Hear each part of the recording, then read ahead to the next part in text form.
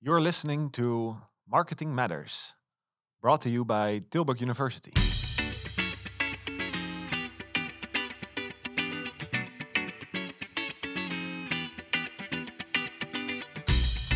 This is Marketing Matters, a podcast brought to you by your team of marketing management lecturers from Tilburg University. In each episode, we connect topics from marketing theory to marketing in business. We talk to marketing professionals about their experiences, best and worst practices in marketing. They will tell you how they use their marketing knowledge to create your marketing reality. I am Aukje. And I am Anne. And in this episode of Marketing Matters, we explore the topic of pricing and entrepreneurship. Just like the previous episode, we are not going to discuss this topic with just the two of us. In this episode, we talk to an alumnus from our Master Marketing Analytics, Luuk van Hoogstraten, who together with Dylan Matthijssen and Jason Oleana founded the company Genius Voice. Luuk will tell us about the do's and don'ts when starting your own business and the challenges that come with it. Which inspired us to really throw away the smart speaker and just make our own digital assistant, which, if you look at the bigger picture, was a very valuable experience. So get yourself a cup of coffee and find out why marketing matters to you. Hey Aukje, it's really nice to start this episode with you. Yes, I'm really excited to talk about pricing and entrepreneurship. And talking about entrepreneurship, have you ever thought about starting your own business? Well, when I was younger, I had a new business idea with another friend every month, but this was more about dreaming than actually doing. You? Yeah, same for me. I think a lot of people have multiple business ideas in their life, but not many of them actually follow through with it. Indeed, and this actually brings us to our guest speaker of this episode. Someone who actually followed through and started his own business, Luuk van Hoogstraten. Luuk, it's really nice to have you here in this episode of Marketing Matters. Yeah, thanks for having me. Can you maybe tell us more about your business Genius Voice? What do you offer your clients? So with Genius Voice, we try to provide the perfect customer experience by providing our customers, which are businesses, it's a B2B company, with digital assistants, and that's the word for chat and voice bots. So it's basically they're mainly used in customer service, where we try to automate the processes and make sure that our customers can concentrate on other things that aren't that repetitive. Okay, and you talk about your clients. So can you maybe give an example of a client and what you do for them? Yeah. So what we're basically working with at the moment is that we work for Dutch municipalities. There's an innovation group which represents all 300 of them, and we are working in the project group in order to create the intelligence for the assistants. So really, if someone asks, for example, can I apply for a passport, then the bot will have to respond in a way that someone expects. And that's what we do for them. And on the other hand, later on in the process, we're probably going to look at, where does the bot have to chat? Where does the bot have to talk? Can you put it in phone lines? Well, that's where the customizability really comes from, where normally people would create a chatbot and that's it, and then it's in the right, everybody knows it's in the bottom right corner of a website, and I click on it, and then I chat, and probably it won't do what I expect. At least that's my experience. We really want to take it a step further and really make it an omni-channel experience, basically. All right, so I can compare it with the standard chatbots that we see in the corner of our screen, but then it's more suited for the specific company or your specific client. Yes, but it's not that we just do everything, right? Because then you would be really a services company, which is really great, but that's not our ambition to be a service company. We really want to make a product. And what we think is a gap in the market, or at least what's missing at the moment, is that we have chatbots, but typing is really just a means of getting your thoughts out to the world, right? And we are not typing to each other; we're talking to each other, right? That's way more efficient. Almost everybody likes talking more. So why not voice enable them? And if you voice enable them, you won't need a screen anymore, and that gives you a lot of possibilities. For example, in cars, but there's also people that are blind. For example, we talk a lot with organizations that represent those people, and then you can really create a full customer experience that is inclusive for everyone, basically. How did you came up with Genius Voice? So maybe you can take us back to the moment that the three of you came up with Genius Voice. Well, we were just sitting in the Depre building. We all met each other at our pre-masters for marketing. And yeah, we were just studying together with also with some other people. And at some point we were sitting in the Depre building, and I read something on the news, just on a regular news site, about smart speakers and their rise in the United States. And then we discussed with the three of us, like, well, that's pretty cool, isn't it? Yeah. And it's probably going to need apps. And well, then I suggested to the other two, well, why don't we just take 2 hours and just go for and do some more research, and let's see if we can get something from it. And the funny thing is that we actually had a party of one of our other study group mates, which meant that the next day we were at the Depre building, but everybody was was a bit late and everybody was a bit thirsty, if you know what I mean. But then, we started the research, and the smart speakers in the Netherlands were going to be introduced in about 2 months' time or something. The timing was really good. We looked for some potential competitors. We found some potential competitors, which of course is not a problem. It's if there's a big market, then there's other people that want a piece of it as well. And we basically never stopped ever since. It wasn't that at one point we said to each other, well, now we're a company. It's just that it just happened. Basically, all the designs were there, and we had a lot of fun doing it. I think that's a really, really important part as well. And that's basically how we started. So it's just from just reading a news article to actually taking some initiative, because that was also the first time for me, but also for Dylan and Jason, my partners, that we were just going to sit together and talk about a potential innovation. That's not something that I have done ever before. So we're probably also pretty lucky to find each other and to be at that moment, be at that spot at that exact moment. And So earlier you mentioned that there is a certain gap. You identified a certain gap in the market. But how do you notice that there even was a gap? Because as we already mentioned, a lot of people have business ideas, but coming up with something that people are really interested in is something else. Let me first say that we're still in that process, right? It's a constant loop of trying to improve what you're doing. But what we started out with was the smart speakers, right? So there's a Google smart speaker that's in your home, and you can just talk to it. But when we really wanted to build what we wanted to build, right? So if we really wanted to do something like we had our logo, for example. We didn't know what logo we wanted, so we just thought, well, why not make a small app also as a prototype for people to vote on a certain logo, right? Simple as that. And then we got into the review process, right? There's some sort of app store, but Google, is really strict on what they want and what they don't want in that store, which meant that we couldn't make what we wanted to make, and that just kept happening. Basically, and because of that, we couldn't really find any cool use cases for our customers. And that's a big problem. If you're entering a market where there's no use cases, there's basically no use for the technology other than smart home appliances there. It's really cool, but that's not something that we can do, right? That's Google with the smart home appliances makers. So we basically had the problem ourselves of we can build what we want.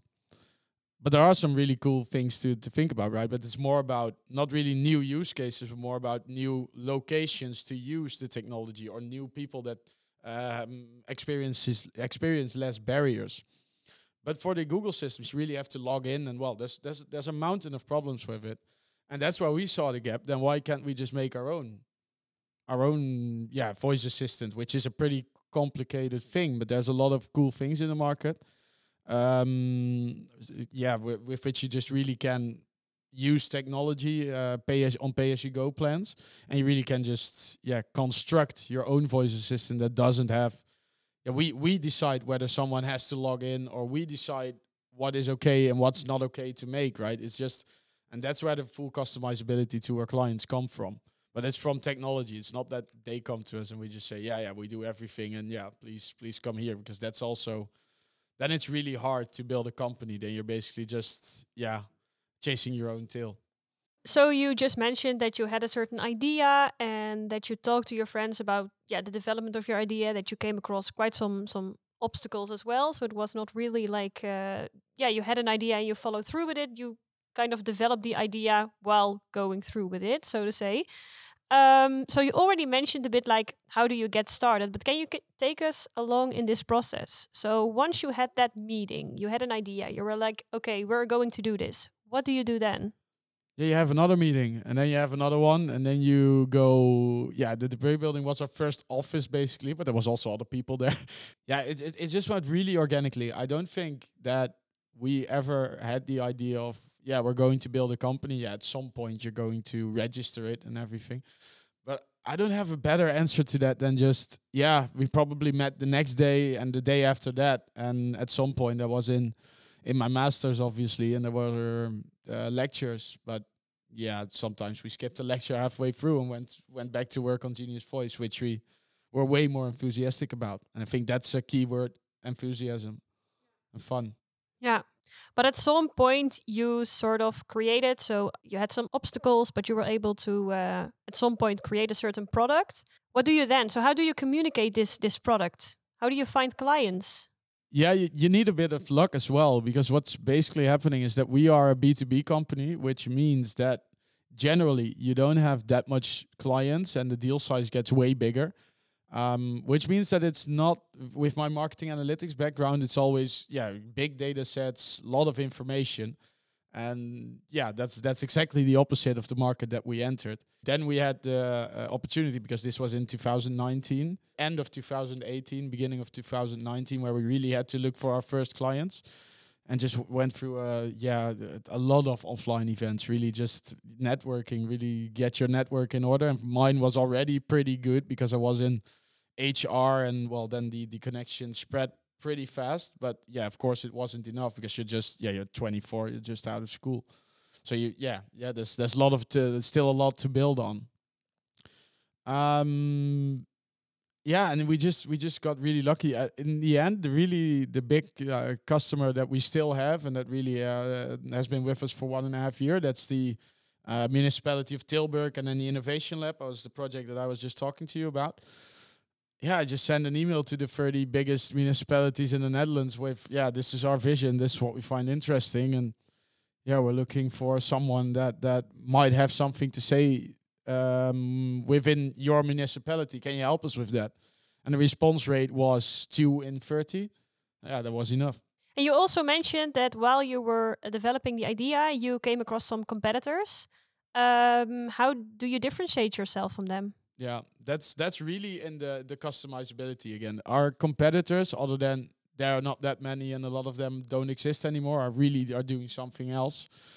They're still talking about smart speaker apps, while we are really talking about voice enabling your customer experience and therefore making it better, more inclusive, whatever you want.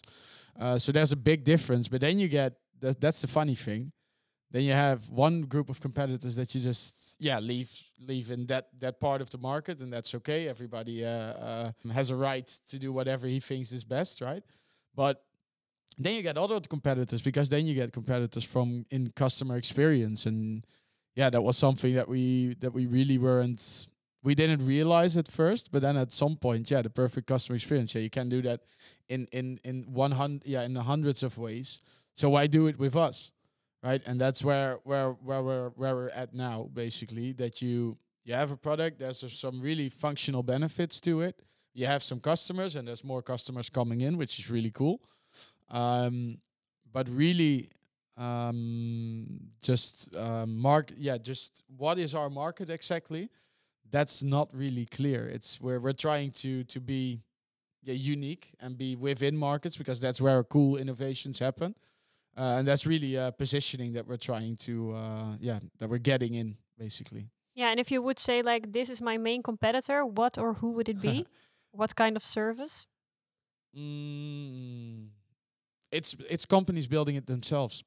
So it's really the big companies in the Netherlands that are going to develop it themselves, and that basically is our biggest competitor, right? Because there's nobody that really thinks in our direction, and there are companies that can develop it with sufficient IT power, and then you have services companies that do it for the big companies, or they do it themselves, and that's basically it. So big IT services companies that really do everything, but then they're not focused on what we're doing. So I'm not that concerned about it, because also, customer experience, almost every B2C company has it. So why bother? Yeah, then the market is big enough, basically. So, Luuk, we talked about the ID part and translating that ID into a specific first step. But of course, the goal of every entrepreneur is to make a lot of money. Now, I'm curious, how did you determine a price for your service? We still haven't. It's easy as that. It's every time that it comes in. Even yesterday, the customer called me about, well, we agreed upon this, and that's still relevant, but we also want you to do this. What's that going to do with the price of this pilot? Yeah, and then we had a discussion on it for half an hour, 45 minutes, like what's it going to cost us? But we never want to talk about hours, right? Because that's really services. And it's also when we really want to partner up with the few clients that we have, right? It's big deal sizes. And then it's really tedious if you have to spend a lot of hours on calculating, this is going to take this long and this is going to take this long. So it's really also value based, right? Because you can basically do two things in our market. And that's you make sure that costs drop or you create value. And if you're a cost saving company, basically, you're always looking at, if you look at a graph and you have to get it down, then there's a zero line somewhere there, right? And it's in finance, so you can't go negative. So there's an end to the earning potential. When you look at value, you're looking at the top of the graph, and then there's basically no top other than at some point all the money in the world is that's where the top is, basically. So that's what we try to do. We really try to do it value based, which also leads to way more interesting conversations than you can send to 10 people from your customer service.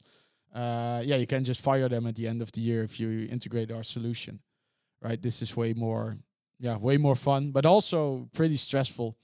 We also had potential customers that really laughed in our faces, like, this is not what we're going to pay. Yeah, well, then okay, then we're probably not for each other. Okay, so you talk about value instead of price, because you say price is kind of a process, setting a price is a process. But how do you determine the value?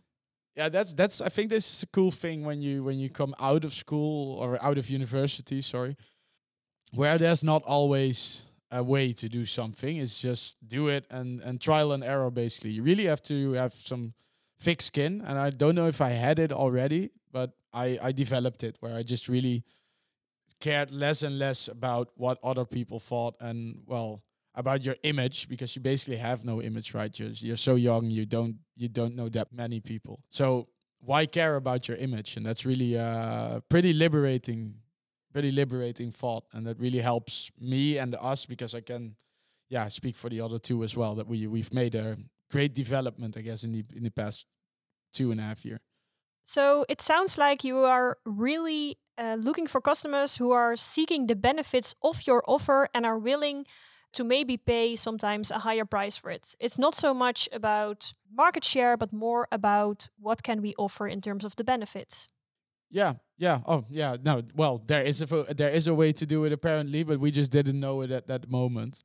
This is exactly what we do. We really don't care about market share, because I don't even have the means to calculate that market share. So why would I bother doing it? And we are just having a lot of fun creating, really helping people, really helping that customer experience, and really, really helping those specific target groups by just being able to communicate way more easily with such a company or such an organization, which is very cool, and we get paid to do it. And then also, Aukje said, well, the goal of every entrepreneur is to make a lot of money. Of course, we're all marketers, we're all economists, more or less. So of course, there's money. It's really important, right? That's why we study so hard, and that's why we went to school every day. We need it, first. But just when you get along the basic needs, if we take Maslow into account, right?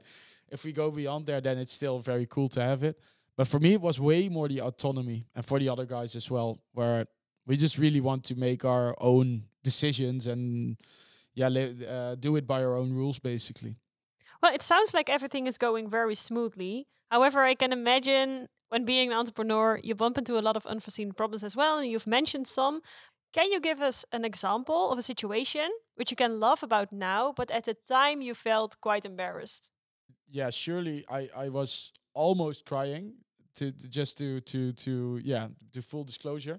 What happened? We were because we as a company, we were a bit looking for a problem solution fit. That's the first thing in product development that you do. And we were a bit stuck there. It's hard, right? That's why we still were on the smart speaker apps, and well, there's basically no market for it. So yeah, you're not going to sell anything. It's easy as that. But I come from an HR company, or at least that's where I worked in during my university study. So I thought, well, why not try recruitment? And there's one advisor that we have that really is deep into that world. So we went. He took us to London. He is from, or he lives in London. He lived in London, and there was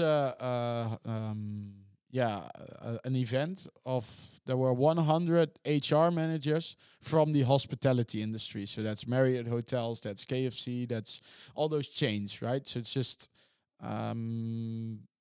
for work. So we made a demo on a Google smart speaker, and we worked really hard on it. Like it asked someone, what do you want to get paid? What do you find interesting in a job? It took from your locations. It took your location from the system itself. So it was really elegant. It was really, we thought a lot about it. We've interviewed some people in that world.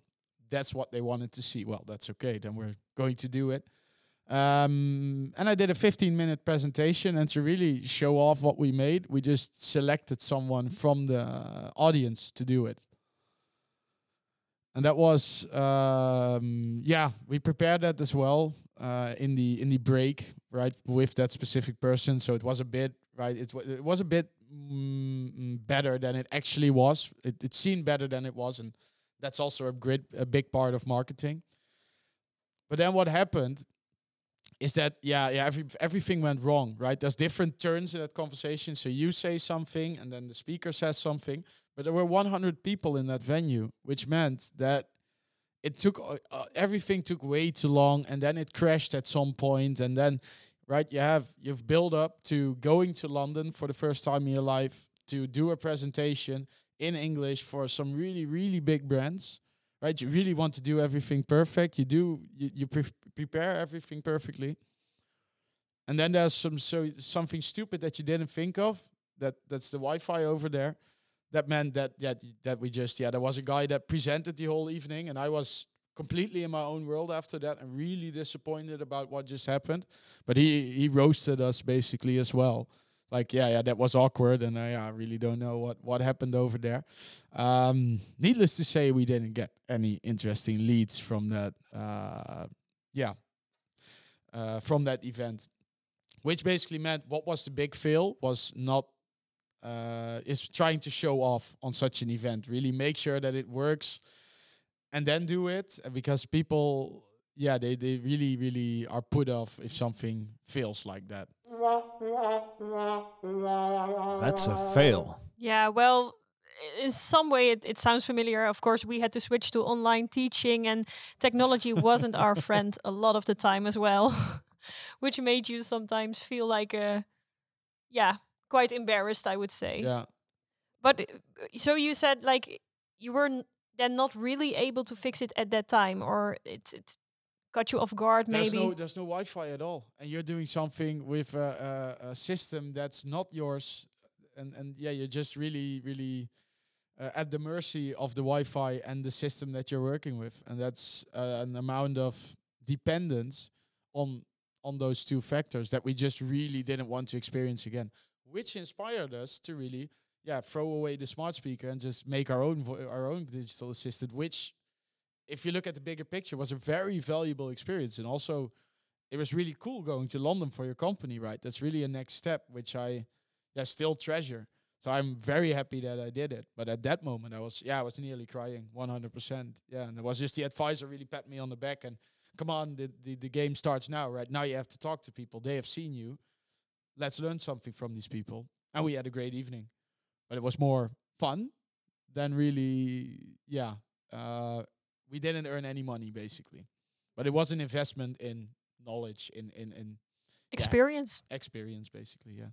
So we talked about how you guys came up with Genius Voice, how you took your first step in transforming it into a business, and which steps you had to take and how you were able to attach a certain value to your offering. However, the podcast is not over yet. In about a minute, you will hear this week's breaking news. So stay tuned.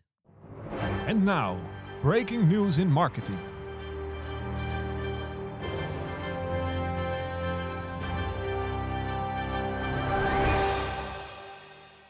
Anne, I want to discuss an article from NOS about a very popular subject, namely the Dutch elections.